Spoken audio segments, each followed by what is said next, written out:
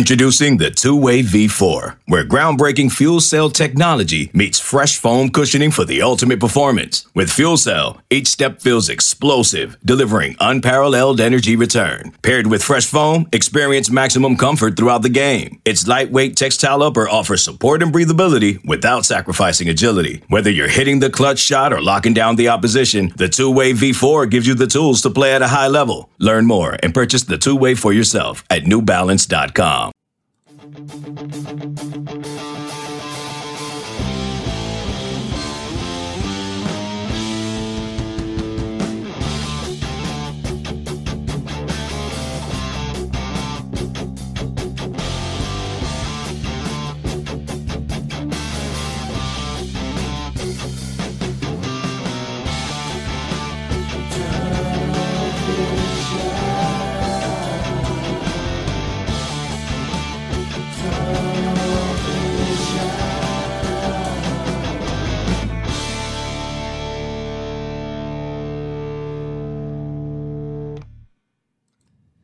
Hello and welcome into Tunnel Vision, a show presented to you by USCFootball.com. I'm your host, Jack Smith, joined in studio by Ryan Abraham and Chris Trevino to talk USC's 38-27 win over the Notre Dame Fighting Irish in the packed Los Angeles Memorial Coliseum last night. Before we get into it, make sure if you're on YouTube to leave a like and a comment. We can put those on the screen. Same with Twitter and Facebook. Make sure you guys are following along, leaving likes, and following wherever you are. But big win for USC. They finished 11-1 in the regular season. What were your guys' overall thoughts? Yeah, big win for the Trojans. It was a crazy night in the Coliseum. It was good to see. It felt a little Pete Carroll-esque. It just felt like there was a lot of energy in the building. And it was weird throughout the season because USC goes out and hires Lincoln Riley. They keep winning a bunch of games. But all the home games were sort of kind of lame, or they were at 7:30. Nothing really felt like it was going to be a good vibe in the Coliseum. Like the Rose Bowl last week was great. Last night at the Coliseum, the vibe was awesome. I thought that was a really good crowd. Lincoln Riley really loved it. I think the players got fired up with it. They took the lead early and never looked back. But that felt like more of a championship environment, Chris. I don't like your term of the use lame in this situation. I never felt like any home crowd was quote-unquote lame this year, except for maybe when they left early that one game. I don't remember which one it was off the top of my head, but I don't feel like any home crowd was lame this year. All of them were more packed than any game from last year. True. I will say that. But, yeah, the atmosphere on Saturday was incredible. I wasn't there for the Pete Carroll era. Jack wasn't born during the Pete Carroll era. Not, so, I technically was born. He was around. How old were you? I was born in 2003. Yeah. So there you go. Oh, God. So he got the early championship. So you have to tell us the old tales of what it was like in the Coliseum back then. But, yeah, it was a great crowd, and all the players definitely noticed it. Tuli Tuipulotu had that great quote about, like no diss to our fans, but that he's never seen a crowd like that on Saturday. So it was a nice little send-off to, all the guys who are veterans on this team who's played a lot of games in the Coliseum. Tuli Tuipulotu, probably his last game in the Coliseum, so it was nice for him to kind of get that high ending note to end with. And what a way to go out for a bunch of these guys, these veterans, in that game against the most complete game USC's played this season. Yeah, I think all sides, all aspects, the special teams, it was really cool to see Caleb Williams get the longest punt of the year, 58-yard punt. That was good. They did a nice job. They didn't return kickoffs. They just didn't screw up on the special teams aspect of it. So I thought that was nice. Obviously, the defense holding Notre Dame to 90 yards rushing was something really impressive. Now you let the quarterback kind of go off and complete his first 15 passes, but overall, and then offensively, doing what you wanted, and you could run the ball, you could throw the ball. I thought that was great. But it's overall a good performance. It's been a crazy sort of weekend because we got a lot to get to with the game, what it means, who USC is playing in the Pac-12 championship game, and all that kind of stuff. But I just want to let everyone know, if you're not a member, VIP member to USCFootball.com, you can do it right now. Black Friday sale still going on until tomorrow night, 75% off your annual membership. You will not regret it. Just reading Chris's Ghost Notes, 3,000 words Ghost Notes from the game. You thought you saw the game. You might have been there. Until you read the Ghost Notes, you really don't know what was going on with all the recruits that were there, everything that was going on the sideline, what the players, coaches were saying. There's so much good stuff. But it's for VIP members. If you're a diehard USC fan, you're watching the show on a Sunday night instead of watching an NFL game, come on. Get in there and sign up. If you're not signed up, it's 75% off for the annual membership. It is well worth it. Plus, you get the Paramount Plus stuff when the promotion's over, which that's the pays for your price of for your membership. So make sure you go check that out. And a lot of USC fans have taken advantage of it. So I hope you guys do too. This goes away soon. You don't get this deal anymore. So we got to get in there and get it. Plus, there's a lot of recruiting news on the front page right now. We have updates from two of the 5-star visitors that were on campus for this game. 5-star 2024 quarterback DJ Lagway and 5-star defensive lineman Justin Scott. USC would love to get him on a big body like him out of the Midwest. So got a bunch of reaction from USC recruits on the board. Those 2 stories are up. A couple other stories from guys reacting to the game. So yeah, a lot of recruiting content right now on USCFootball.com, which is VIP. So now's the perfect time to sign up. Get it. And if you're watching on YouTube, smash that like button. We got to get a bunch of likes in there. We got a whole bunch of people. I think we got like 500 people watching live. So thanks for that. That's awesome. Whoa. We really appreciate that. I'm like 247 it out today. I should have worn my In-N-Out shirt since you got your Whataburger shirt. Yeah, on. we could have done like the little battle, West Coast battle, but for Vegas. Perfect for Vegas. Yeah, we're going. Oh, I'm going to get an In-N-Out shirt for Vegas. If you can wear that, I'll wear my In-N-Out shirt. If you're going to be in Vegas too, we're going to have a meetup. So Jack is going to be there. Will they let him in? I don't know where he can go. Chris. Get him a fake ID. He's going to be there. Shotguns flying out. I will be there. It should be a great show. RJ is going to be there. RJ will be there. A bunch of our staff members. Thursday night, Park MGM at the MGM Sportsbook at the Park MGM. I think there's multiple MGM Sportsbooks, so make sure you go to the Park MGM one. We did this last time for the Pac-12 Basketball Championship. But we're going to have a little meetup on Thursday night. So we might have some Utah fans there too, because I do it for the Podcast of Champions, the Pac-12 podcast. But probably going to be mostly USC fans coming out to that one. So make sure you come out. I know I've got a bunch of people on Twitter who told me they were going to show up for that. So yeah, we'll just grab some tables, grab some drinks, and just kind of check out, watch games, whatever's going on. It'll be Thursday night, so there'll be some Thursday night football and everything, and talk about the game, which will be on Friday night. Allegiant Stadium. If you haven't been and you're going, it's a very cool experience. Awesome stadium. It's not like as crazy big as AT&T in Dallas or SoFi in LA, but it's a really cool stadium, state-of-the-art stuff. So I think you guys will have a good time if you haven't been to that one before. Haven't been. Excited to go in it, and I'm going to be shooting from the sideline, so excited to be on an NFL field to kind of see what it's like to have that experience. Yeah, I went last year for Utah and Oregon, and I would say to USC fans, I was there at the game last year. It felt like a Utah home game. You don't want that. So a lot of Utah people came to Allegiant Stadium last year. So go buy your tickets. Make sure you get out there. You do not want this to be an all-red Utah takeover like it was last year. I mean, Oregon brings people, and they didn't bring anywhere near as many people as Utah last year. It really felt like a home game. Well, they knew what the outcome was going to be in that game. So they were like, They'd already blown them out earlier in the year. They just blew them out again. So, yeah. Well, if I'm legally able to be there at the 247 meetup, I'd love to come and meet all of you guys. But let's get into the game. A win for USC that snapped a 4-game losing streak to Notre Dame. There's so many things to talk about: the recruiting impact, just the actual ball game, how it sets up the Pac-12 title game. But let's start with, I think, something that was sealed yesterday fully, which might have been the Heisman Trophy race. We've got a Heisman voter in the building in Ryan Abraham, but Caleb Williams, I think, with his performance this week, locked up the Heisman Trophy. Yeah, I think it's been about 10 years or so since I've been voting for the Heisman Trophy. Now, it's not that big of a deal. I think there's like 900 people that vote, but all the former winners get to vote. And then there's kind of regional like media members that get to vote. And then there's some random people that kind of get to vote in the Heisman. But I take it as I like it.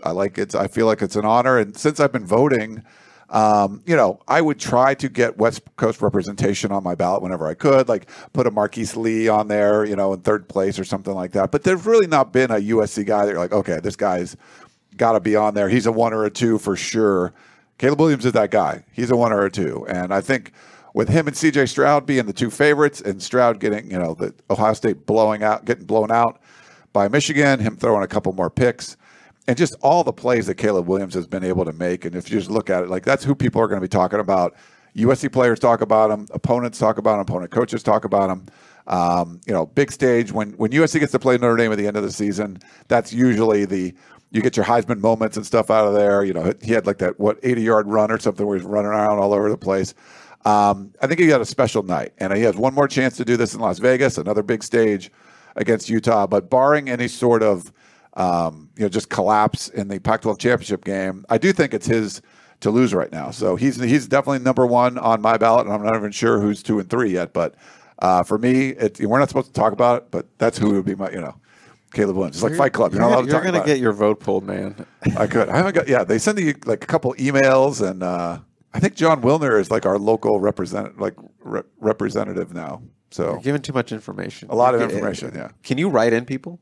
Like, is there a write-in portion? It's only write-in. Yeah, there's not like a multiple choice. It's not like a multiple choice. Okay. Right. Well, if you I'm sure people spelled names wrong because you have to put the name of the player in the team.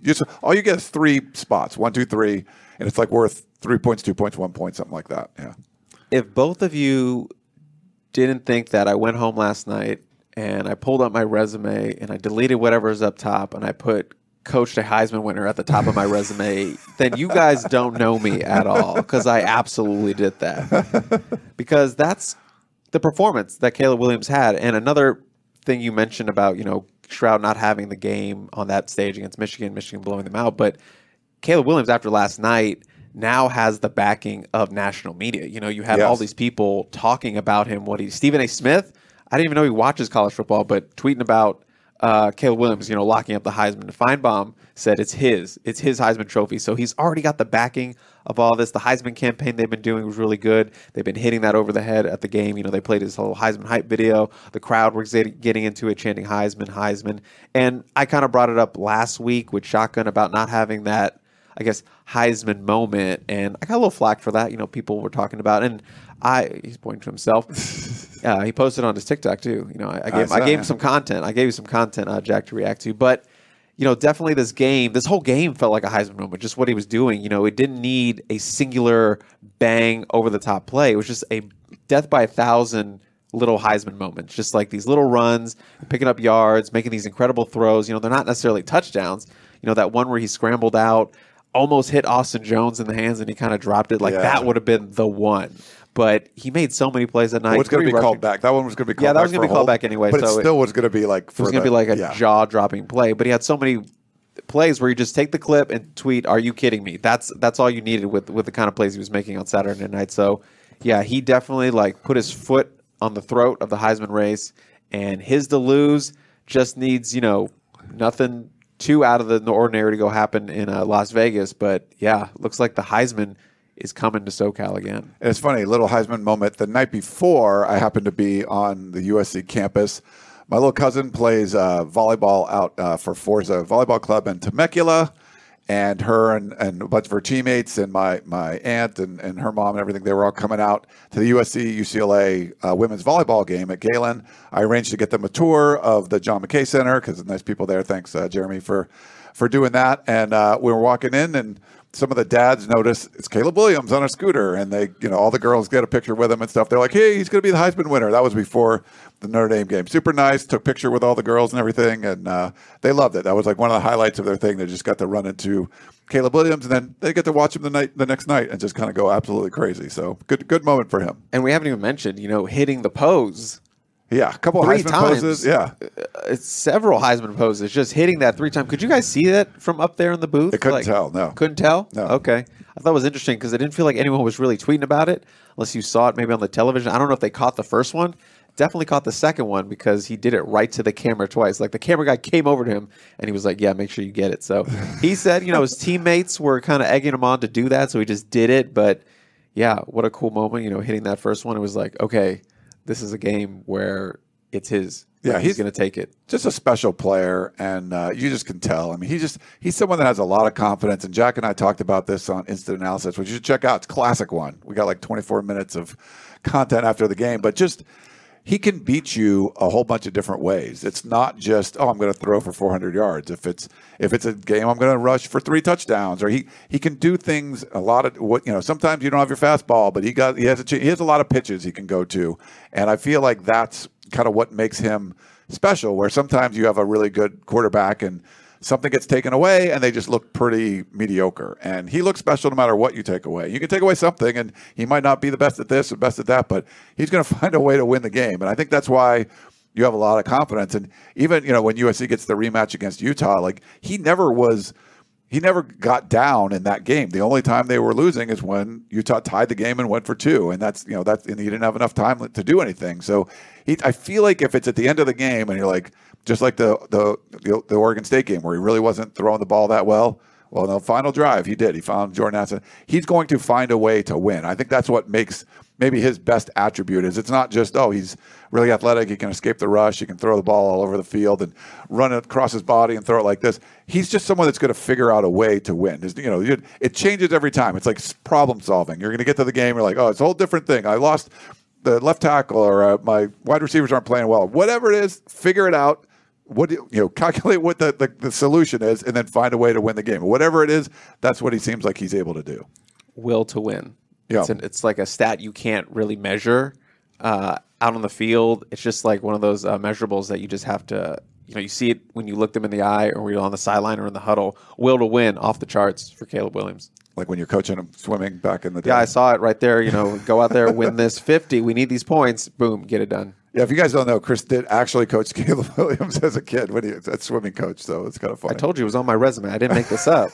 It's going to be the only thing on the resume at this point. Speaking of Vegas, did you lay down a future Caleb Williams going to win the Heisman parlay or bet like 10 years in the future? Ooh, no. That would have been good. I think that would have cashed out pretty big. But he has 44 combined touchdowns on the season, rushing and passing. That is the number one single season for a quarterback at USC. The previous record, I think, was 41, and he still has another game to go before bowl season, which is just crazy. He's been fantastic. He has the most rushing yards by a USC quarterback in a single season in the last 70 years since they started tracking that stat. It's been just a miracle season for Caleb Williams, for this USC offense, which they're 11-1 as a team. Their one loss is by 1 point. They could very easily be 12-0 heading into Las Vegas. You mentioned, Ryan, that Caleb Williams can wear a lot of hats and do things different ways. That's kind of what the USC offense showed us last night. They decided to switch away from their normal pass-heavy attack that won them a game against UCLA towards a more rush-first attack, knowing that Notre Dame, they wanted to slow the ball down and run it down their throat. And they went to Austin Jones. They went to Caleb Williams on the ground. So a big shift for Lincoln Riley, and it worked out very well. It's interesting because a lot of times, I thought the pace was played at, like if you asked Notre Dame, what pace do you want this game to be played at? They would have picked what had happened last night. But USC was like, hey, they talk about us not being a physical team.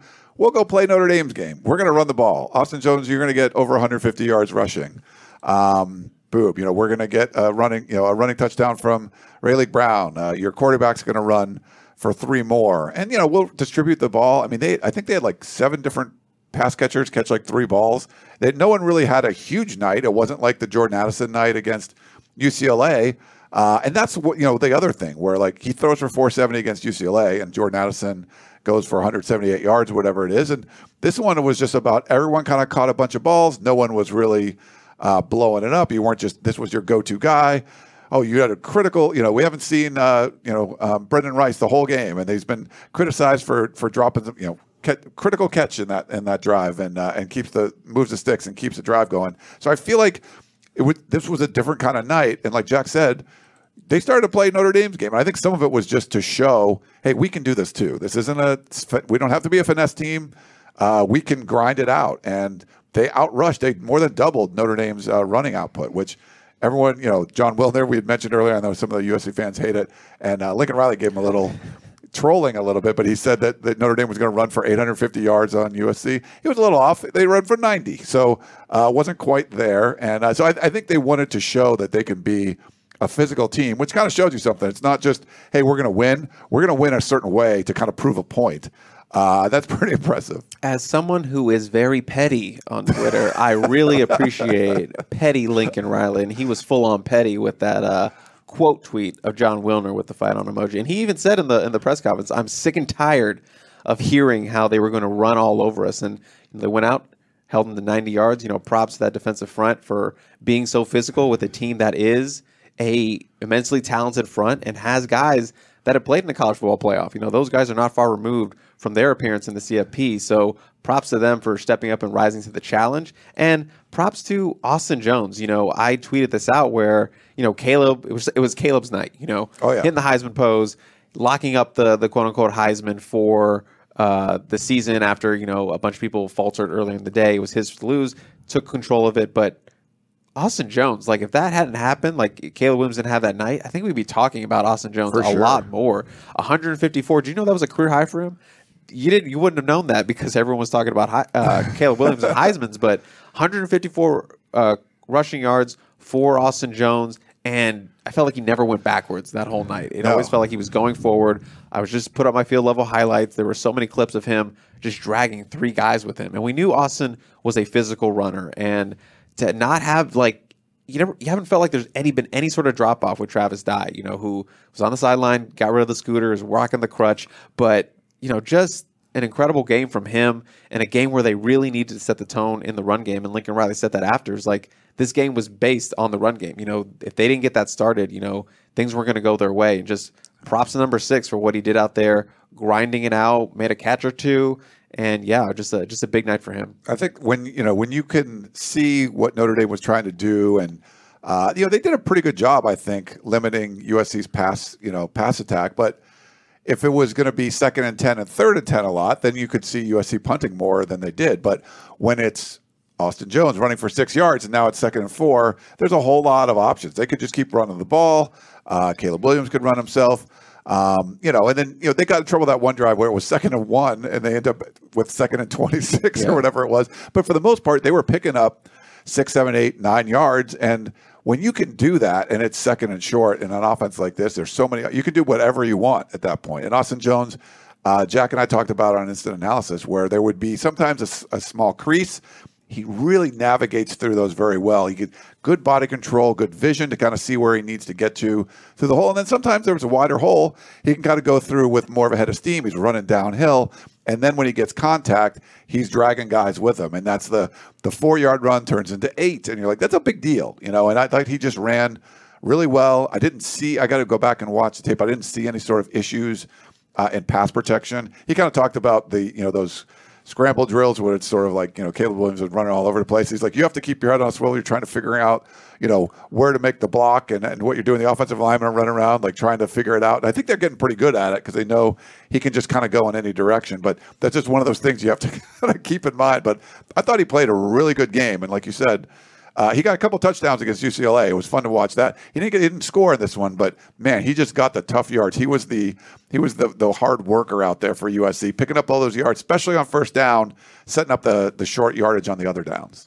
It's pretty much like we've seen him have grown man runs, but he leveled up this week by being able to get skinny through the holes that weren't exactly there against UCLA. Like there were bigger holes against UCLA than there were yesterday against Notre Dame. But he did such a good job, like Ryan, you said, maneuvering through the smaller holes because, as Justin Diedrich mentioned earlier in the week, he thought the Notre Dame front seven was the best USC had faced up to this point this year. And I think Austin Jones did a great job, running as a grown man when he got the chance, but then also when there was less there, he made more out of it than I thought that most running backs in the country would. I thought he did such a great job following his blocks when they were there and then just making something out of nothing at the line of scrimmage. And he just would not go down. It was one of the great performances we've seen from the USC running back room this year. Yeah, and he's playing really, really well at the right time for this USC offense. And just a quick little shout out to Coach Kyle McDonald, who considered one of the best running back coaches in the country when Lincoln Riley got him from Utah. We'll be facing his old team, but every running back in that room has made plays this season. And I know they're all talented, but you still need good coaching, and props to him for getting all those guys ready and the next guy mentality to step up in that room. And all those guys are playing really well. I think a lot of the guys on this team really want to get some revenge, right? And then beat Utah. Kyle McDonald is up there near the top of that list, I would bet. He doesn't want to lose to his old team twice. This is a weird situation, too, with USC playing Utah. A lot of people were asking me, like, why are they playing Washington? Last year, USC would be playing Washington. They they got rid of the divisions. And the weird thing is, it's like the unintended consequences. You get rid of divisions trying to get the two best teams to play in the Pac-12 championship. It doesn't matter which division they're in. Well, the divisions would have just been fine. Like you have Washington's 10-2 and USC's 11-1. Like that's what you want to play.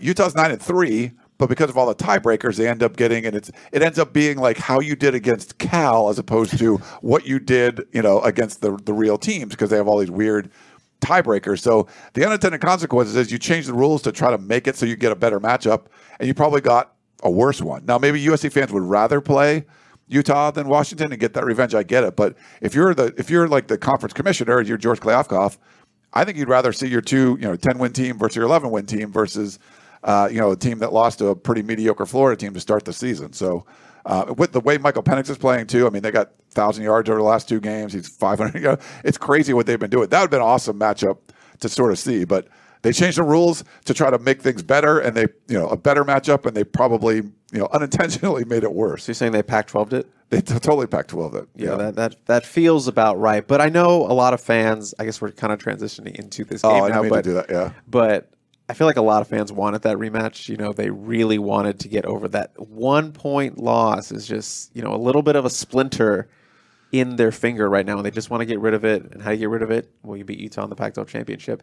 And randomly, if you know a Husky fan, you got to give them a hug. They gave you control of your own destiny as a Trojan fan, and then they served you up Utah by beating Washington State. I mean, Oregon did have something to do with it by dropping that one in against Oregon State in the Civil War, but Washington doing a lot of good for USC fans the last couple weeks. It's funny that you look at who hates the Ducks, like. Washington hates the Ducks and Oregon State hates the Ducks. Yeah. Well, they had to go out and kind of combine. They were like the Wonder Twin powers. Like Oregon State's like, we'll go beat Oregon in the Civil War. And Washington, you go win the Apple Cup, and then that will knock Oregon out of the Pac-12 championship. We'll send Utah. So it was weird when we were like in the press box and people are like, so who's USC going to play? Well, it depends on the Apple Cup. Also, Washington get in? No, they can't get in. But if they win, they send Utah in. So there's a really weird Pac-12 situation. I mean, for Utah to get in, you needed – first of all, UCLA to beat Cal Friday night, which happened. Then you had to have, Oregon State beat Oregon. Oregon's still alive in that case. They could still make it. Utah had to, beat Colorado, which that was not going to be a big deal. But then it came down to the Apple Cup, which makes absolutely no sense. But there it is. Washington wins. It creates that three-way tie, and all of them 7-2. And then the fourth tiebreaker or whatever means that Utah goes in. So it's pretty dumb. Like what the strength of schedule is, like literally like how you played against Cal early in the season. That's what's going to determine who goes to the Pac-12 championship. You probably just flip a coin or something, but whatever. That's the last thing. Yeah. But Washington should have just beaten Arizona State. Yeah. Unbelievable that Washington lost to Arizona State. Like they are bad too. So. It kind of feels like 2016 where Washington went to the Pac-12 title game. I think it was Colorado. USC was just waiting in the wings, hoping for a Washington win that would knock Colorado down the rankings, and USC was waiting for a Rose Bowl bid when Washington made the college football playoff. I feel like that's the position Washington's in now, the position USC was in 2016, where if USC ends up beating Utah and they go to the college football playoff, Utah probably falls down the rankings, and Washington, despite not making the conference title game, would potentially have a Rose Bowl bid. They did everything right down the stretch of the season. They just it's hard to combat when you lose a game to Arizona State, who ended up, what were they, 3-9 at the end of the year? I think they might have been 4-8. I think 3-9 or 4-8. But yeah, that's for Washington. Yeah, USC. There's only one school in the Pac-12 that's not USC that's rooting for USC in this championship game, and that's Washington, because they're going to get into the Rose Bowl. They'll definitely get in. Not definitely get in, but the Rose Bowl can pick, but they will pick Washington in that scenario. And it was funny in 2016 when Jack mentioned USC doesn't go to the Pac-12 championship game, but they beat Colorado, who won the division, and they beat Washington, who won the North Division. So USC beat both teams that were represented in the Pac-12 championship, and then they were the better team, and they end up going to the Rose Bowl. That's the exciting Sam Darnold craziness against Penn State, Saquon Barkley, and all that kind of fun stuff. So. So they can kind of do Washington a solid here by beating Utah, but make no bones. Like the conference would probably like USC to win because they would like to get someone into the college football playoff. But if you're like a random, like Stanford fan or Cal fan or something, or Arizona State fan, you're like, I don't want to see USC do good. So I think everyone else will be rooting for Utah except Washington, who can benefit and head to the Rose Bowl, which I think they deserve. I mean, 10-2. Yeah, I think it's a great season. Get them in there. Kalen DeBoer. Really nice job, what he was able to do in his first year. I mean, Lincoln Riley, him, those two guys, I think you have to look at being coach of the year. Jonathan Smith, too, I think he's done a tremendous job. But I would still give it to Lincoln Riley just because, people look at, it's USC, they have more to deal with. But you have to look at it, was it 4-8? Washington was 4-8 last year, 10-2, that's great. USC was 4-8 last year, 11-1. So I think you beat them. Like you started from kind of the same ground zero or whatever at this 4-8, terribleness, and then go forward. So yeah, I would give it to Riley. I think I have a vote in the Pac-12 one, so we'll see. You got to vote in everything. You're voting on American Idol. Stop spoiling all your votes. Yeah. No, they might.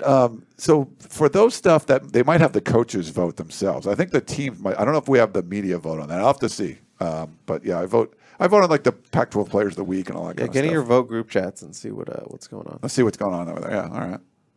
Well, let's talk about the defense before we get fully into the Utah talk. I like derailing Jack sometimes. I do it on purpose. Utah's not till Friday. The defense was only one day ago. You mentioned the fact that Notre Dame only rushed for 90 yards, and you mentioned that some people thought Notre Dame was going to run for 800 yards coming into the game. It just simply was not the case. Kalen Bullock, when asked about it after the game, said they expected Notre Dame, thought that they were going to be able to out-physical them, and he said that the USC was just not going to let that happen. And for the second week in a row, they did a pretty good job stifling one of the better run offenses in the country. First it was UCLA. This week it's Notre Dame. They end up out-rushing Notre Dame 204-90. I thought it was a pretty good performance by the defense. Again, struggles with the tight end. They allowed Drew Pine to start, I believe, 15 of 15 through the air, but you're able to stop the opponent's strength. That is a positive. They forced 2 turnovers again. I thought overall, collectively, the best game that USC has played this season as a whole. And then on defense, I thought this is one of their better marks. I think so too. I mean, this Notre Dame was pretty one-dimensional, but Drew Pine, they looked at, as the backup that's just sort of like a game manager. He was balling out there, so you got to give him credit. Like sometimes guys play well, like Jack Plummer for Cal. Pretty much hasn't had a great game, except he played pretty well against USC. He played well against UCLA Friday night too.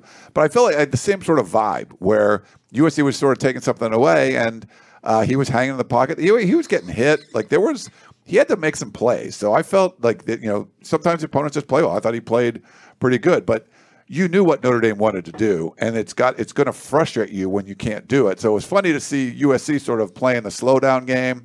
They're going on these longer drives, running the ball, 10 plays, things like that. And Notre Dame was trying to score quickly because they were down. And it was when you're doing something that you don't feel comfortable doing, you might be able to execute it for a little while, but you're just never feeling like that's where you're going to be. I think the same thing was happening to, way early in the season to Stanford. You remember that when Stanford was down and they were trying to come back. It's just at the end, you can't just keep doing it. It just felt like they kind of gave up at some point. Like, okay, we're just not going to keep up, so we're just going to go back to doing what we do.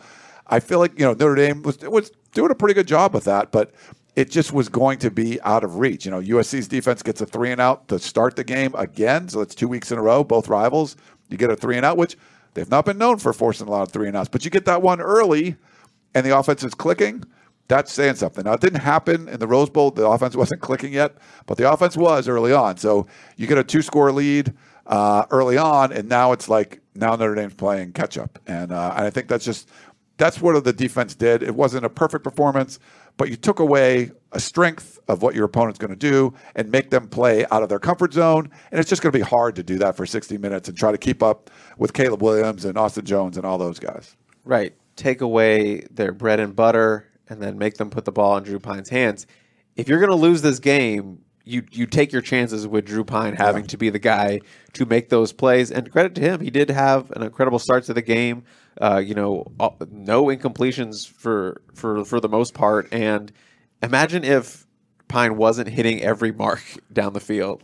What would the score be then? They were only keeping pace because Drew Pine was putting in this incredible effort to get the ball in the wide receiver's hands and Michael Mayer's hands. And, credit to Michael Mayer. And I think they did an okay job on the tight end. It wasn't a Dalton Kincaid type performance. He didn't get the yards after contact. Which is what was killing them in the Utah game. He did score 2 touchdowns, 2 impressive touchdowns, but that's a first-round pick. That's the number 1 tight end that's going to be drafted come April. So you knew he was going to make some plays. I thought they did an okay job, all things considered. Relative to what they did against you or covered Dalton Kincaid, it was a great effort. But yes, it was the yards after contact. They were getting him down to the ground. They weren't letting him bust off an extra 10 yards, an extra 15 yards, an extra 5 yards, all those things. So in that regard, they did do a really good job of getting him to the ground, which is something Alex Grinch, joked about earlier in the week. It's like, we got to tackle him when he gets the ball. And hey, maybe that wasn't a joke. Maybe it was just a coaching point. Tackle him when he gets the ball. And they did that. That was true. They did. Yeah. He's a good tight end, and USC's going to see another one Friday, at Utah. Someone they're familiar with. Maybe you have a similar game plan, and I like the way USC's playing right now compared to where they were, playing with Utah. And Utah's probably not playing as good as they were. So you got your chance, but it's a good opportunity. A team that likes to run the ball, a team that likes to use their tight end. It might be a good sort of warm up, Jack, for this defense if they got to see Notre Dame, and you're going to go roll right into Utah in the next one. This episode is brought to you by Progressive Insurance. Whether you love true crime or comedy, celebrity interviews or news, you call the shots on what's in your podcast queue. And guess what? Now you can call them on your auto insurance too with the Name Your Price tool from Progressive. It works just the way it sounds. You tell Progressive how much you want to pay for car insurance, and they'll show you coverage options that fit your budget. Get your quote today at Progressive.com to join the over 28 million drivers who trust Progressive. Progressive Casualty Insurance Company and Affiliates. Price and coverage match limited by state law.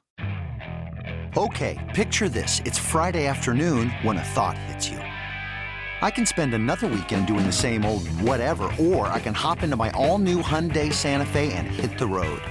With available H-Track all-wheel drive and 3-row seating, my whole family can head deep into the wild. Conquer the weekend in the all-new Hyundai Santa Fe. Visit HyundaiUSA.com or call 562-314-4603 for more details. Hyundai, there's joy in every journey. Yeah, and Ryan and I talked about this off-air after instant analysis last night. But I think in college football, unless you're one of the elite defenses in the country, it's really hard to take away both the run game and the pass game of a given offense. I think the USC defense so far this year, outside of a couple games, has done a good job taking away at least one side. So in this game, they took away the run, and then they just forced Drew Pine to pass. And I think they know that it's going to be hard for, if the other team only has one side of the ball, it's going to be hard for them to beat Caleb Williams and Lincoln Riley's offensive output. Now, Utah through the air with Dalton Kincaid and Cam Rising going 16 of 16 for almost 250 yards. They were able to outduel Caleb Williams and Lincoln Riley. But for the most part this season, I think USC's done a good job at taking away one side of the offense and knowing that the USC offense will be able to put up enough points to simply outlast the other team. I think you look at the Cal game and yesterday night's game as big examples where two good rushing offenses, USC dedicates completely to take away the run. It worked better against Notre Dame than it did against Cal. And then obviously you have better passing days from Jack Plummer and Drew Pine than expected, but still it wasn't enough to outduel Caleb Williams. And I think that for a team that has such a great offense and has some defensive playmakers but not the best defense in the country, that's a pretty good way to look at it. And I think you come into this Utah game, they're probably going to look to do the same thing. And with Utah having Cam Rising possibly a little bit banged up, can't run as much, Tavion Thomas is already done for the year, he's declared for the NFL draft, you probably don't have to commit as much to the run as you did in the first matchup. Yeah, I think you're right. And I feel like, this is such a mental game. This is being played by, kids, right? I mean, 18, 19, 20 years old. Guys like they're Jack's age, and it's like there's a lot of stuff going on with school and everything. And it's hard, I think, to keep in the game. And it's like pushing this rock up the hill and having to do it over and over again and just mentally being able to stay in it. One of the things that USC just doesn't do when you're playing defense against Caleb Williams, it's discouraging. I mean, it's demoralizing for a defensive lineman. And I think Shotgun was tweeting with Antoine Woods, the former USC defensive lineman. He tweeted something about like, what's it like chasing a quarterback like that? He just said like exhausting, like it's really tough. But it's not just that. It's not just he can escape and you're moving and picking up first downs, moving the ball down the field. When you're playing, they never turn the ball over. I mean, he's got 44 touchdowns and 3 turnovers, 3 interceptions on the year. I mean, there's just not, USC gets like a gift turnover when Drew Pine bubbles the handoff or whatever, and it's just you jump on it. Like USC didn't have any plays like that all year. They didn't lose a fumble at all. So when you're never getting the ball back at all, you have to force a punt, which they just don't punt that much. I think it's just a lot to ask of a defense to kind of do the same thing over and over and over again without getting some of those quick scores. Like when I'm playing volleyball and it's just like, man, I'm tired. I got to get a side out. The guy misses a serve. It's just sort of like a freebie. Like, oh, thanks. Okay, now I can go back and serve. You're not getting freebies. Like USC's not giving you any freebies. They're not fumbling the ball. They hardly ever turn the ball over. You always have to account for where Caleb Williams is. They can run the ball. Any receiver can go off at any minute. I think it's a lot for an opposing defense to sort of like keep your head in the game and go, time after time after time, knowing that you're probably not getting the ball at all because they just never turn the ball over. I think it can be mentally exhausting. And were you setting up to make a point about USC's defense and that they're really good at not getting discouraged as easily? Because they've given up a lot of plays. Yes. DTR, Jaden Delora, Jack Plummer is in that conversation too. But they know that play's going to come. They know the big play is going to come at some point, right? They're just kind of hanging around and they don't always get discouraged. They're really good at having that kind of short memory and coming back at you, even though maybe you just drove 90 yards on them. Okay, the next play they're going to come out, they're going to get a sack, fortune third and long, and then they're going to get a pick. So they're just very good, it seems like, of staying with it, even if they're not at their best. They can be beaten up a little bit, but they're going to come back and swing just as hard. They're very good at staying engaged, kind of the opposite of your point, where sometimes it's very demoralizing. They don't get demoralized. No. They can get demoralized, but it seems like they're very good at bouncing back from that. Yeah, they sort of know, like, we're going to eventually get. And it was funny when Notre Dame fumbled that ball and they were going in. I almost tweeted something that was like, this is sort of that zone where maybe they're going to run a 25-yard run in for a touchdown, or there's a turnover, and really, like, the next play, the fumble, and then Raylan Goforth jumps on it. You're just like, you just kind of get a feel sometimes, like, this is sort of where they're going to get a turnover, and then they do. I wonder if it's like a self-fulfilling prophecy with offenses. Like, okay, it's like the number one turnover margin team in the country. They have like 900 turnovers. Yeah. We can't turn it over, and then you force a turnover just because you're thinking about it. If I'm on the defensive line, you guys ready to turn it over? Yeah. You guys ready to turn it over? That'd be my trash talk. Yeah. Well, I mean, speaking of not getting demoralized, you had Corey Foreman talking after the game about how he was upset with himself after missing Drew Pyne on a sack. I think it was on a 3rd and 2. He ends up getting about 1.5 yards. And you're thinking Notre Dame's offensive line, it's 4th down and half a yard. There's no way they don't convert this on USC. Instead of being demoralized that they didn't sack Pyne and force a punt, they stop him on 4th down and pretty much half a yard. Like, that is something we haven't seen from the USC defense in past years, something that hasn't come as often this year. But when they needed a big play, they got some big stops. You look at a 3-and-out forced on the first opponent offensive drive for the second week in a row. Shane Lee shooting through the gap to stop a lateral run. And then you had that big 4th down stop and a couple others, including the Kalen Bullock pick at the end to pretty much seal the game on defense. I just thought, when USC needed the plays from the defense, it happened again. Sure, it wasn't the prettiest game, but I think when you have an offense that's going to put up 35 to 45 points a game, these kind of defensive performances should be considered among the good ones. Yeah, you can take chances. And I think the defense has got better at being aggressive, but in a smart way. They're not, there's going to be some busts, and they might, not contain one side and let a quarterback kind of take off and run or whatever. But for the most part, I think they've been forcing the action at the line of scrimmage, like you mentioned on that 4th down play. Like, they're taking some aggressive lines, but not necessarily giving up, this huge gap behind it. So I think they've been kind of smarter with the aggression and really forcing the opposition to do something different. The fact that you could take away, to keep Notre Dame as a team under 100 yards, pretty impressive. And they missed some sacks too. Like, Drew Pyne got away from a couple of those. I know Eric Gentry couldn't believe it, the one that he didn't get the sack when he was like tripping on the ground and grabbed his legs, and Pyne like kind of flipped it out there. But there was a bunch of plays like that. So I like the way they were being aggressive and forcing the opponent, forcing Notre Dame to try to make a big play. And they made some big plays for sure, but there wasn't going to come as easy as maybe we've seen it happen for other opponents earlier in the year for USC. And let's note that the return of Eric Gentry, that was big. Didn't play very much essentially against UCLA. Did not look right. You watch the tape; he's definitely not 100%. Pulled him out. Like, let's not. He can't be out there. That's a disservice to him. That's a disservice to the team of keeping out there. He's not fully ready.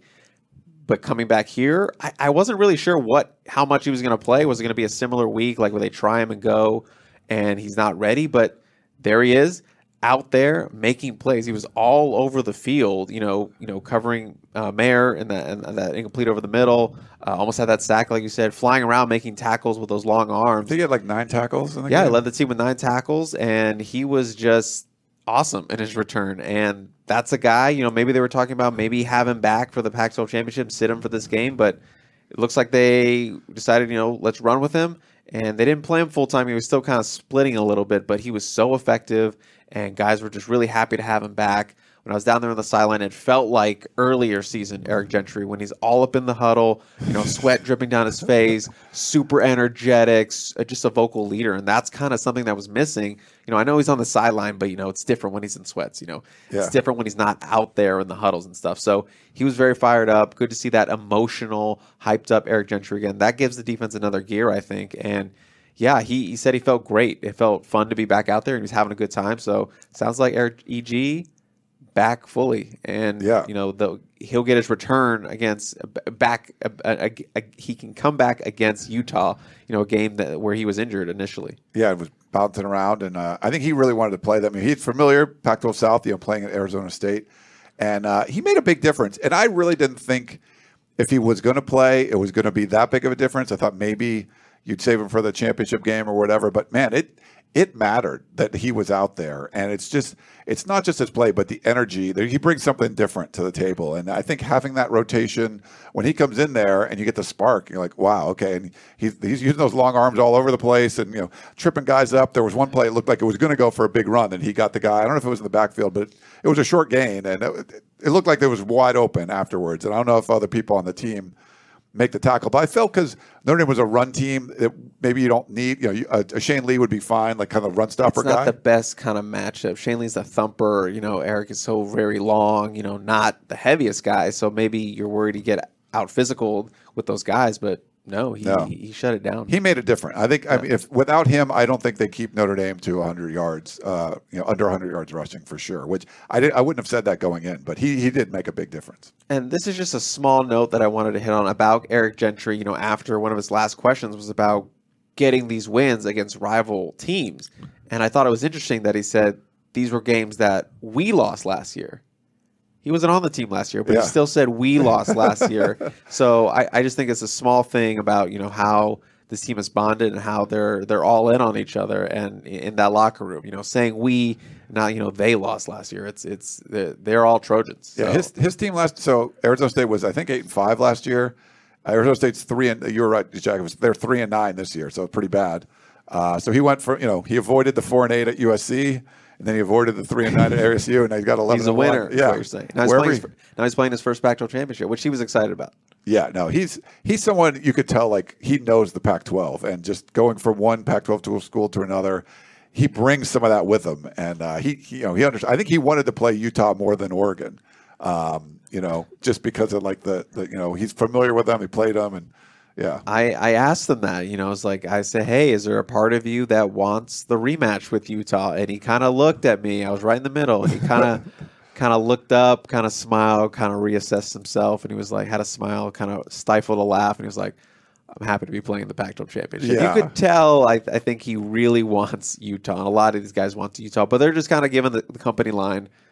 We don't care who it is. We'll play anybody in the Pac-12 championship. Yeah. But I think we didn't know at the time. We didn't know at the time. Yeah. At the time, Washington was still trying to gut out that Apple Cup win. But yeah, at the time, didn't really know. But don't have to know anymore. It's Utah. Yep. There's one more player I want to highlight on the defense before we move on to a couple other things, and that's Kalen Bullock. I think it's been so easy to just look at every pick he has this year. It's like, oh yeah, that's Kalen Bullock. But he stepped up last year, became a freshman All-American just like Eric Gentry, and this season he's continued to be one of the better safeties in the country. He has 5 interceptions now on the year, which is the most for a Trojan since Adoree Jackson. Also had 5 in 2016. USC has, as a team, the most interceptions they've had since 2005. I think they've got 19 this year, and they had 22 back in 2005. But Kalen Bullock has been bringing the pain at free safety all season long. He steps in front of the Drew Pine pass to really seal the game. And I feel like he's been, outside of Tuli Tuipulotu, the USC's best player on defense this year and someone who I think deserves some credit this week for everything he's done this season.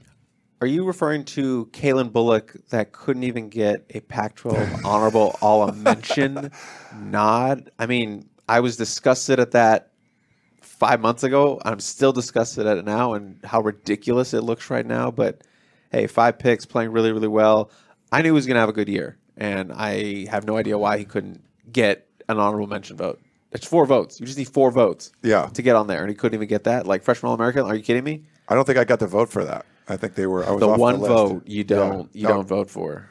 No, I wasn't on the list like earlier, or something happened or whatever. They had to like re-add me. They did. I'm fine, so I get to vote every week now. But yeah, he's been special for USC. I think it's more for this defense. It's not going to be about they're grinding out, getting 3 and outs every time. You need guys that can make plays, and he's just going to come in. He makes a big play there, reads the quarterback's eyes. There was some pretty good pressure, kind of force him off schedule, and then he goes out and makes the play you need to make. And I think that's where this defense, when they're going to be effective, it's just going to be guys making plays. Is it Tuli getting 2.5 sacks, or Kalen Bullock getting a pick, or Eric Gentry knocking a couple balls down? Whatever it is, they need their playmakers to go out and make plays. So in a night when you do that, when you have your leader at safety come out and make a pick and really change the the momentum of the game, I mean, that's a big deal. So, yeah, he's been special for USC this year. And not to open up old wounds, he should have 6 interceptions going back to the Utah game. Yep. The play that a lot of USC fans want to point to, which is, I think we all agreed, probably not the right call on a roughing the passer call, was on a Kalen Bullock end zone interception, which would be 6, which would give him more than Dory Jackson had in 2016. So I think we can put a little asterisk by the 5 and say that we expect one more to be added at the end of the year for what we watched in that game. Yeah, still got another game though. Yeah, can get it back against Utah. Can get another one. You definitely can. Let's talk about 2 more things before we get to questions. Okay. First, going to go to the special teams. And Ryan, there was a comment that a while back now saying, did they make you the special teams coordinator? Because not a single kickoff return by USC. They let each one go for a touchback. They actually had some pretty decent kick coverage against Notre Dame. And the point I want to bring up most, Notre Dame came into this game with the best punt block team in the country. They had 7 blocked punts, which led the nation. And Lincoln Riley put Caleb Williams out there as the punter twice instead of putting the punt team out there. So he limited something that could have changed the game for Notre Dame, kept them off the field the entire game by converting on 3rd downs, and then in the 2 punting scenarios decided to make it look like the USC was going to go for it, then pulled Caleb Williams back to pooch punt, one of which was the longest punt of the year by USC. I'd never thought of that as a possibility. I was looking at 7 block punts for Notre Dame coming into the game, thinking this could be something that could really alter the path of this game, could give Notre Dame a couple extra possessions. Lincoln Riley made sure that didn't happen. For sure. And I'm not, just to set the record straight, I am not USC's new special teams coordinator. Okay. Maybe I sat in a few meetings. Maybe we had, I had a little, Zoom calls. Whiteboarded a little bit. We came up with some plans. No, certainly not. But I do like the plan where they were sort of, they weren't doing the kickoff return stuff, which was great. But Notre Dame was kicking the ball pretty deep anyway, so it wasn't like you had a lot of decisions there. But both of those punts, it was cool, and it was fun to hear from Jordan Addison talking about it. He said they could have downed the first one, the 58-yarder. They just didn't get down in time for that one. By the second time, then you're like, okay, he's probably going to back up and punt it because you've seen it once already. But they Addison was asked about it, and he said, yeah, we hadn't really practiced that, but Caleb Williams practiced it this week. So it's one of those things where, like, if he can do it, this was the plan coming in. Like, they let him practice it because they wanted to do that. It's funny, the second punt looked like it was very returnable, and the guy just did a fair catch. And, you got a bunch of, like, wide receivers down there trying to tackle you. So I don't know why you wouldn't want to try to return that if it's an offense out there that's kind of running it. But they didn't. But so both were effective. I think you did what you needed to do. You eliminated a huge momentum-changing play and a punt block. And, I give Lincoln Riley and the team credit for coming up with that. That was a wrinkle on special teams. Kind of special teams that we hadn't seen before. Hey, I think there are a couple wide receivers on the kickoff unit. Okay. So let's give them a little credit. And also, I don't want Kyle Ford tackling me. He's going to pick me up and throw me shot put style. He's a big dude, yeah. Or volt. What is it called? With the hammer? Hammer, yeah. As a hammer. You're going to hammer throw me into the stands. Yeah, I don't want that. I don't want that tackling me. I know there's a lot of rumors. You're clearing up rumors. There's a lot of rumors for me being, I was a former punter and I have my coaching connection with Caleb Williams that they brought me in to teach him how to punt. No, I'm going to shut those down right now. That did not happen. They did not bring me in to help him punt. Yeah. I forget who it was. Someone else said that they were having a competition with it. It might have been Jordan Addison. It was Addison saying that he competition with him. Yeah. So I think he felt he was a better punter. They wanted to have like a kickoff in practice. Yeah. Well, I think he thought that he might have been able to throw a better pass than Mario Williams on that trick play in the end zone. He said he was the backup quarterback in case Mario Williams wasn't able to go and make that throw. It didn't end up working out for USC, but you saw Lincoln Riley getting pretty creative in this one. It worked out on the first drive. Didn't work out there when they got to the 2-yard line, then back to the 5-yard line. But definitely some unique play calls. I think Lincoln Riley showing there's a lot more in that playbook, and I'm sure we'll see a lot of it in Vegas and then in whatever bowl game USC gets to. Before we get to questions, the last thing I want to talk Jack, about. Remember people were asking, like, are they saving anything? Are they saving anything? We saw some trick plays there, so I guess they saved some stuff. I think they absolutely did, and they saved it for the biggest Coliseum crowd that we've seen this year. I think we can go, just like we did last week at the Rose Bowl, all around and talk about what we thought of the atmosphere, because it was a rocking Coliseum. Chris, you were on the field. Why don't you start? It was pretty fun. I mean, I think that was the first thing that comes to mind, and I think I tweeted it in the first quarter on that first drive. The Coliseum is alive right now. I mean, that Lake McCree hurdle almost in the exact same spot where Dory Jackson hurdled the Notre Dame defender on the sideline on that return and just like blew the top off the Coliseum. Almost exactly the same spot. And, the crowd was in from the get. And then, the Taj Washington touchdown, Caleb finding the extra time, fire drill, finds Taj, jukes him out, dives in. Just deafening at that moment. I had someone behind me say their jaw dropped, at hearing the noise, how loud it was. So he willed himself into that. He willed himself into that end zone. He said he saw one-on-one. And he was like, I'm getting in. So he, willed his way in, opened the seal on this game, and the crowd responded in hand. And it was pretty darn loud down there. They were loud when Notre Dame's offense was out on the field, making it tough for them with all the cheering. And the guys loved it. They loved that environment. They talked about it after the game. And, yeah, what a crowd to be at. And I tweeted before going in, while I was sitting in traffic for like 20 minutes, like, you have no excuse if you're a local USC fan to not be in this game. If you go to games, this is the one you have to be at to show out for, especially with that stacked of a list of recruits in the building. There was dozens upon dozens of recruits at this game. And, they showed out, so hats off to the fans. And if you were there, hats off to you because you made that place loud. You made that place jumping. You made that place alive. Yeah, for sure. And just even getting there, I think we got there about 3 hours early, me and Shotgun, and we were trying to get there a little earlier. And it was long lines to get into the parking structures. And it was, so sometimes you get there, 3 hours, that's plenty.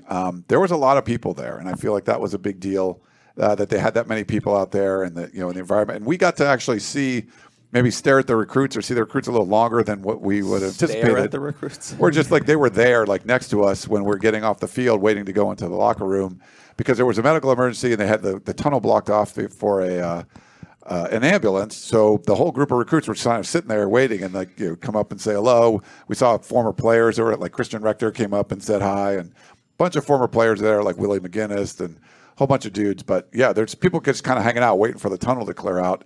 And the recruits are wearing these huge medallion things with like a big jewel on them. They have the new badges out. Yeah. Giant head of Trojan. The Trojan, basically this. Yeah, with like a big medallion on and everything. Gold-plated. So they're gold-plated medallions. So the recruiting staff, Annie Hansen, running around all over the field. They did a good job of. She's crushing it. Yeah. Yeah, she was crushing it. And, shout out to all the staff because they could not handle, I think she tweeted like 1,000 recruits and their families and people connected with them were coming to this game. So it took a village to get that all done.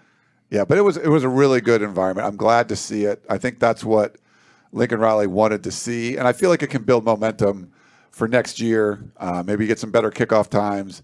People, there's a proven product now. They'll be potentially defending Pac-12 champions and all that kind of stuff. So, yeah, I think Heisman winner. You could have a Heisman winner on the field, like Heisman winner Caleb Williams at quarterback. That's pretty cool if you can have that. So yeah, I think it's good. Obviously, going 11-1 is really good. I mean, that's better than anyone expected. But it's something you can build on through the recruiting, transfer portal stuff, and then of course next year. And I think you're going to see season tickets go up, season ticket sales and all that kind of stuff, and more fans out there. So get a better base to kind of start with.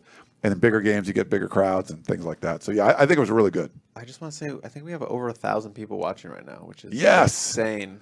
Thank you so much on YouTube. I actually did a share, like Twitter. I did a couple tweets just because we were in like the 900, so I wanted to get us over 1,000. Thank you. I might have like artificially smash that like button. You've got like 200 likes. There's 1,000 people you online, only 200 likes. So get in there and smash that like button. There's a little like a little bell thing if you want a notification whenever we go live because we do a bunch of live shows. So click that little bell. You're scaring them away. Yeah. No, don't do the pitch too much. I think Chris said if we got above 1,000 people, he'd get another tattoo on the other leg, 1K. I love it. I had someone come up to me and was like, I got to know, is the 10K real? That person's in the chat. Really? They left a comment saying, I'm that guy. Oh, really? Nice. That's awesome. I was like, bam. He tweeted it out, yeah. He could have, did he? No, you tweeted it. The image, yeah. Yeah, you tweeted the image. Maybe it was just a really good henna tattoo. Or Photoshop. Yeah. Or Photoshop. But yeah, it's real. And I also signed an autograph for someone's hat. So I want to give a shout out to Phil, too, because we were at when I took my cousin and her family members and her teammates to we were walking to Heritage Hall.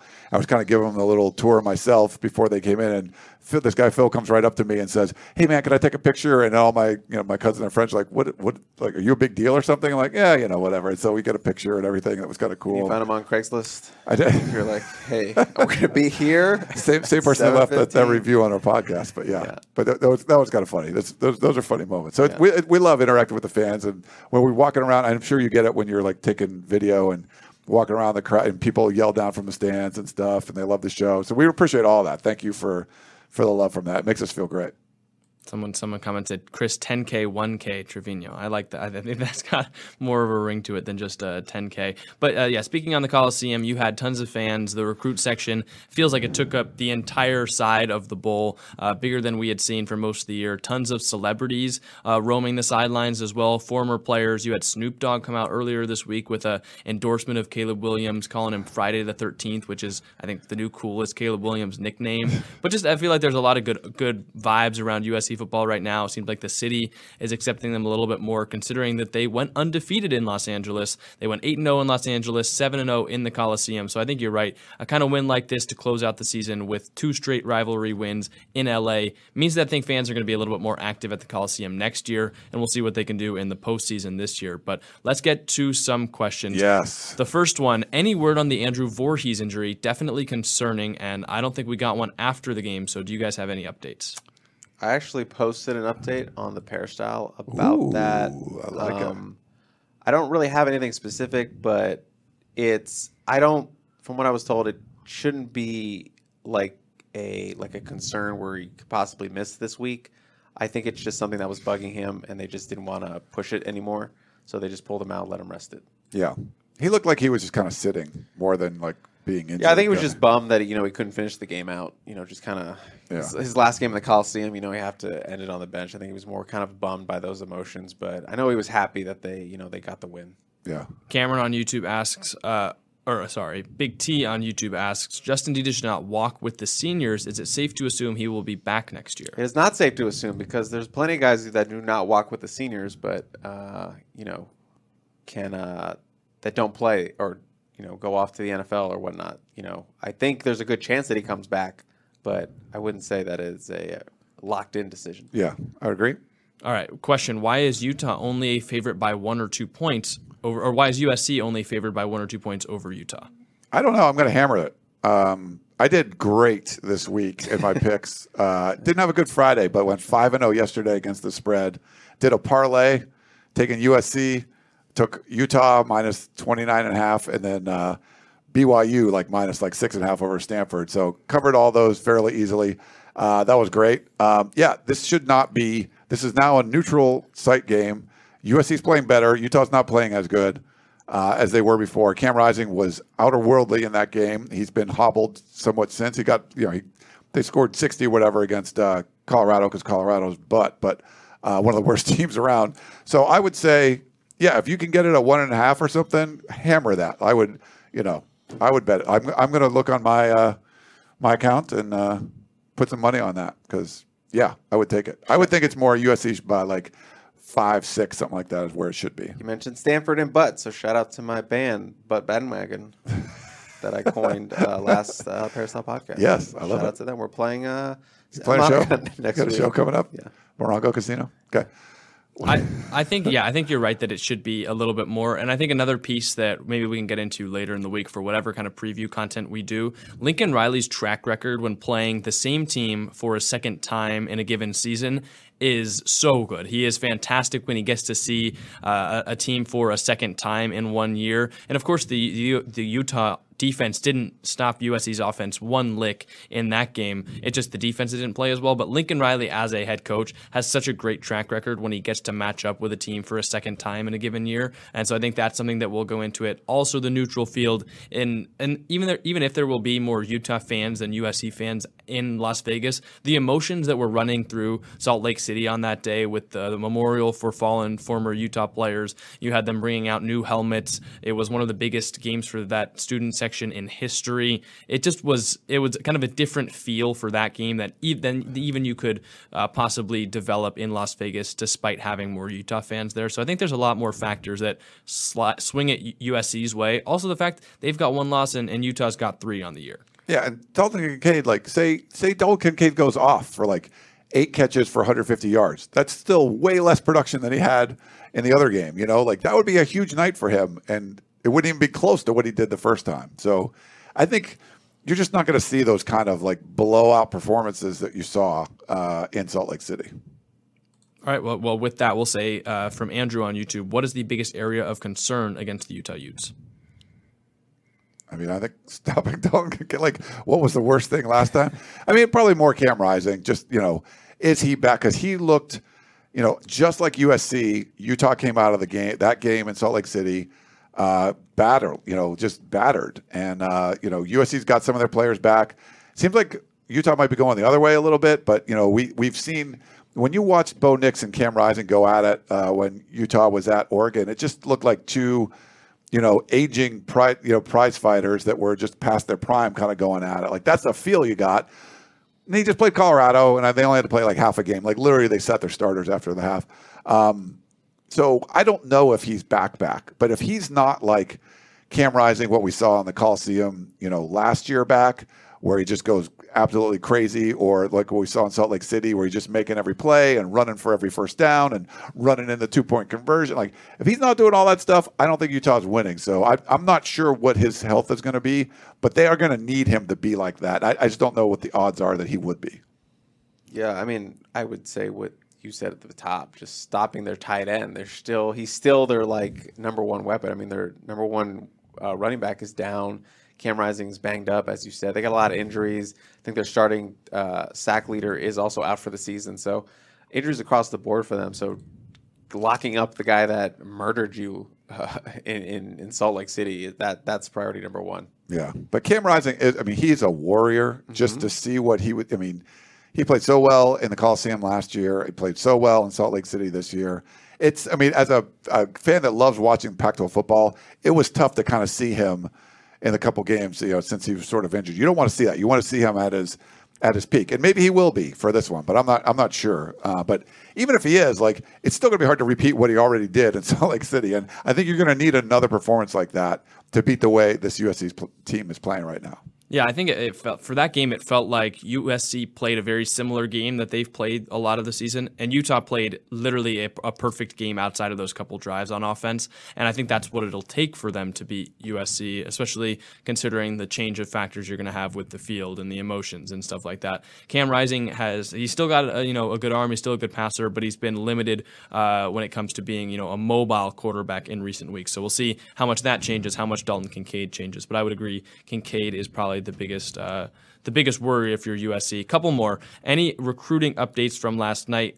I'm going to say you should listen to the 2-Star podcast later this week and read Ghost Notes on the website. 75% off right now for membership at uscfootball.com. Had to get that in there one more time. Thanks, Jack. Another question from SoCal Dad on YouTube asks, does Austin Jones return next year? He has one more year, but it seemed like earlier this week he might have hinted that he's not returning for USC. I mean, if he keeps running the way he does, in the Pac-12 championship, whatever bowl game they play at, I think he has enough good tape to be like, hey, I can get drafted. So I think at the current trend that he's on, the way he's playing right now, I don't see him coming back. I mean, USC has 2 really good young running backs coming in this class in 2023. And, I'm sure they're going to take a peek in the portal December 5th, see who jumps in there. To maybe bring a veteran guy, because if you lose Travis Dye, Austin Jones, you kind of want someone with more experience to kind of help a very young room. So I think at this pace, I think he would be gone. But, he's showing that he can be the number one guy. Mm-hmm. And if he's like, well, he got a Heisman Trophy winner back, and I can be like the number one running back in this thing, like, heck, I could win the Heisman next year. I mean, there could be some thought. We saw the Matt Reggie thing that happened. Like, it's hard to repeat. So Caleb wins. Even if he has a great year, you're probably not going to win it again. But if your running back goes for like 2,000 yards, like, oh, heck, he could win it. So there's some, different. I don't know. I'm not sure what he really wants to do. Smart kid, obviously went to Stanford, before he came to USC.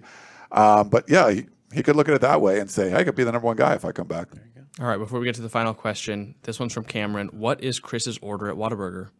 I don't know like the number off the top of my head. I just get like the double Whataburger, whatever, bacon Whataburger or whatever. Bacon? Okay. Yeah. Are you like a fries person, milkshake person? I mean, they're putting me on the spot here. Yeah, it's just I love the fries. Better than In-N-Out. I'm sorry. I don't usually do a shake. I just get a nice lemonade. I love shakes. I know you do, Ryan. I've been on multiple road trips. We'll probably get one on the way to Vegas. But yeah, just like a double, like a not a double, but a double burger with bacon and cheese. Don't say anything. But yeah, I don't have the number, like the number 6. I don't know. Yeah. All right, the last question from Andrew. Will the Pac-12 refs play a deciding role on Friday night? And again, for the couple straight weeks in a row, I'm going to give some credit to the Pac-12 refs. I thought that they've been pretty good since, my guess is the Arizona game. I think since the Arizona game where you had all the clock mix-ups and it really seemed like the Pac-12 came down pretty hard on them behind the scenes. They didn't do anything publicly, but it seemed like they really wanted to shore up refereeing. And I think they've done a pretty good job of that in recent weeks. They've gotten the reviews right. They haven't thrown too many flags. They've let the players play. They've had some good spots. The clock management hasn't been an issue. So I'll give some credit to the Pac-12 officiating. Then again, we've seen what it's been in the past, so I'm going to be hesitant to say that it won't, rear its ugly head on Friday night, but I think they do deserve some credit in recent weeks. Wasn't there a snafu on Saturday? There was a Friday one in the Cal UCLA game that was pretty bad, but that was Michael Mothershed, the one that did the USC Utah game, and it was announced on the broadcast that he's retiring. So it's that was his last game. So you don't have to worry about that crew working the Pac-12 championship game. I mean, they wouldn't have been graded high enough to do that. Yeah, there was the Cal game. I think it was UCLA had like a third or they pick up what looked like was going to be a first down. They move the spot back like a yard, and they say it's 3rd and 1 or something instead of should have been first down. Chip Kelly gets up. They run a play like a 2-yard, just like dive play, pick up the first down. But like, oh no, wait, you already had the first down, and there were thoughts of making it now be 2nd and 8 because they were like, you thought you were 3rd and 1, and you just picked up the first down, but nope, that was first down, and you just picked up 2 yards, and they ended up like basically erasing the 2-yard run, and it was a mess. Like they screwed up a bunch of stuff in that game. But for the most part, like Jack said, I think they've done a better job. All it is about just like don't dominate the game. Don't over-explain everything. Don't throw too many flags that you have to like go back and reverse and call targeting everything and then take no targeting. And they let players play more. And then sometimes you're like, oh, there was hold here, there was hold there. Like I'd much rather see that. Just let them guys play and call the obvious stuff than calling everything. And then it kind of, it's a glaring weakness. But I think for the Pac-12, they want to try to get this right. And if anything, they don't want to hurt USC in this one because this is the Pac-12 hasn't been in the playoffs since 2016, back when Washington won. When USC went to the Rose Bowl, that was, because Washington went to the playoff, gets spanked. But when, and USC goes to the Rose Bowl, that's the last time the Pac-12 made it. So if anything, they don't want to like put any sort of boundary or, road bumps or whatever, speed bumps before USC going to the Pac-12, going to the college football playoff. So I don't think the referee is going to play a big part. Incompetence can definitely rear its ugly head because that's what it's the Pac-12. But I don't think there's going to be any sort of like effort or whatever to like, we want to help Utah win or anything like that. I don't think there ever was anything like that. I think it's always just been incompetence, just to be clear. But I don't think you're going to see anything. They've seemed like they're trying to call less stuff, that's what you want. Yeah, I think I definitely agree, and we're going to have content all over the website, here on YouTube as well. Coming up to this week, USC will be the only conference title game that really matters on Friday night. It'll be a big game, 5 o'clock, I believe, on Fox in Las Vegas. We hope you guys are able to get out to the game, or at least tune in and watch on TV. Make sure you guys are following along to everything that we put out. And as Ryan mentioned, it's only going to be around for a little bit while longer, but 75% off if you go sign up for a membership on the website right now. Make sure you do it. Tons of good content that make it worth your while. And if you're going to be in Vegas on Thursday night, we're going to do a little meetup Thursday night. I'll put more stuff on USCfootball.com and on our Twitter, on the tweets. I know Chris wants to meet everyone, so get out there. Park MGM at the MGM Sportsbook. We'll meet there. Did that last year during the basketball tournament. Met some people. It was a lot of fun. So we'll do it there Thursday night. Park MGM, the MGM Sportsbook Bar and Grill. I just want someone to teach me how to play craps. I can do that. And blackjack, not besides Riot. He's too intense. It'd be too intense. All right. It's a lot of fun. It's a group game. Yeah, okay. Well, couple years when Jack's of age, we can teach him too. Yeah, 10 years we can teach him. That's all we've got for you guys today. Thank you guys for tuning in. Could be a record-setting tunnel vision tonight. We'll see what the stats look like, but 1,000 people in here at one time. Thank you guys so much for tuning in and joining us on your Sunday night. Enjoy the rest of it. Enjoy your week this week, and hopefully we'll see you out in Vegas on Friday. Thank you guys so much for tuning in, and we will see you later this week. CBS Tonight. TV's hottest show is Fire Country. I'm not a hero. I'm in orange for a reason. They're taking 12 months off your sentence. You're free. Lady. With a special epic season finale. Now that I'm out, I need something to get me up in the morning. You are a firefighter. Used to be. That will be unforgettable. In the name of your life's happiness, go get your girl. She's getting married tomorrow. Since when do you let anything get in the way of what you want? The Fire Country season finale tonight, 9/8 Central on CBS and streaming on Paramount+.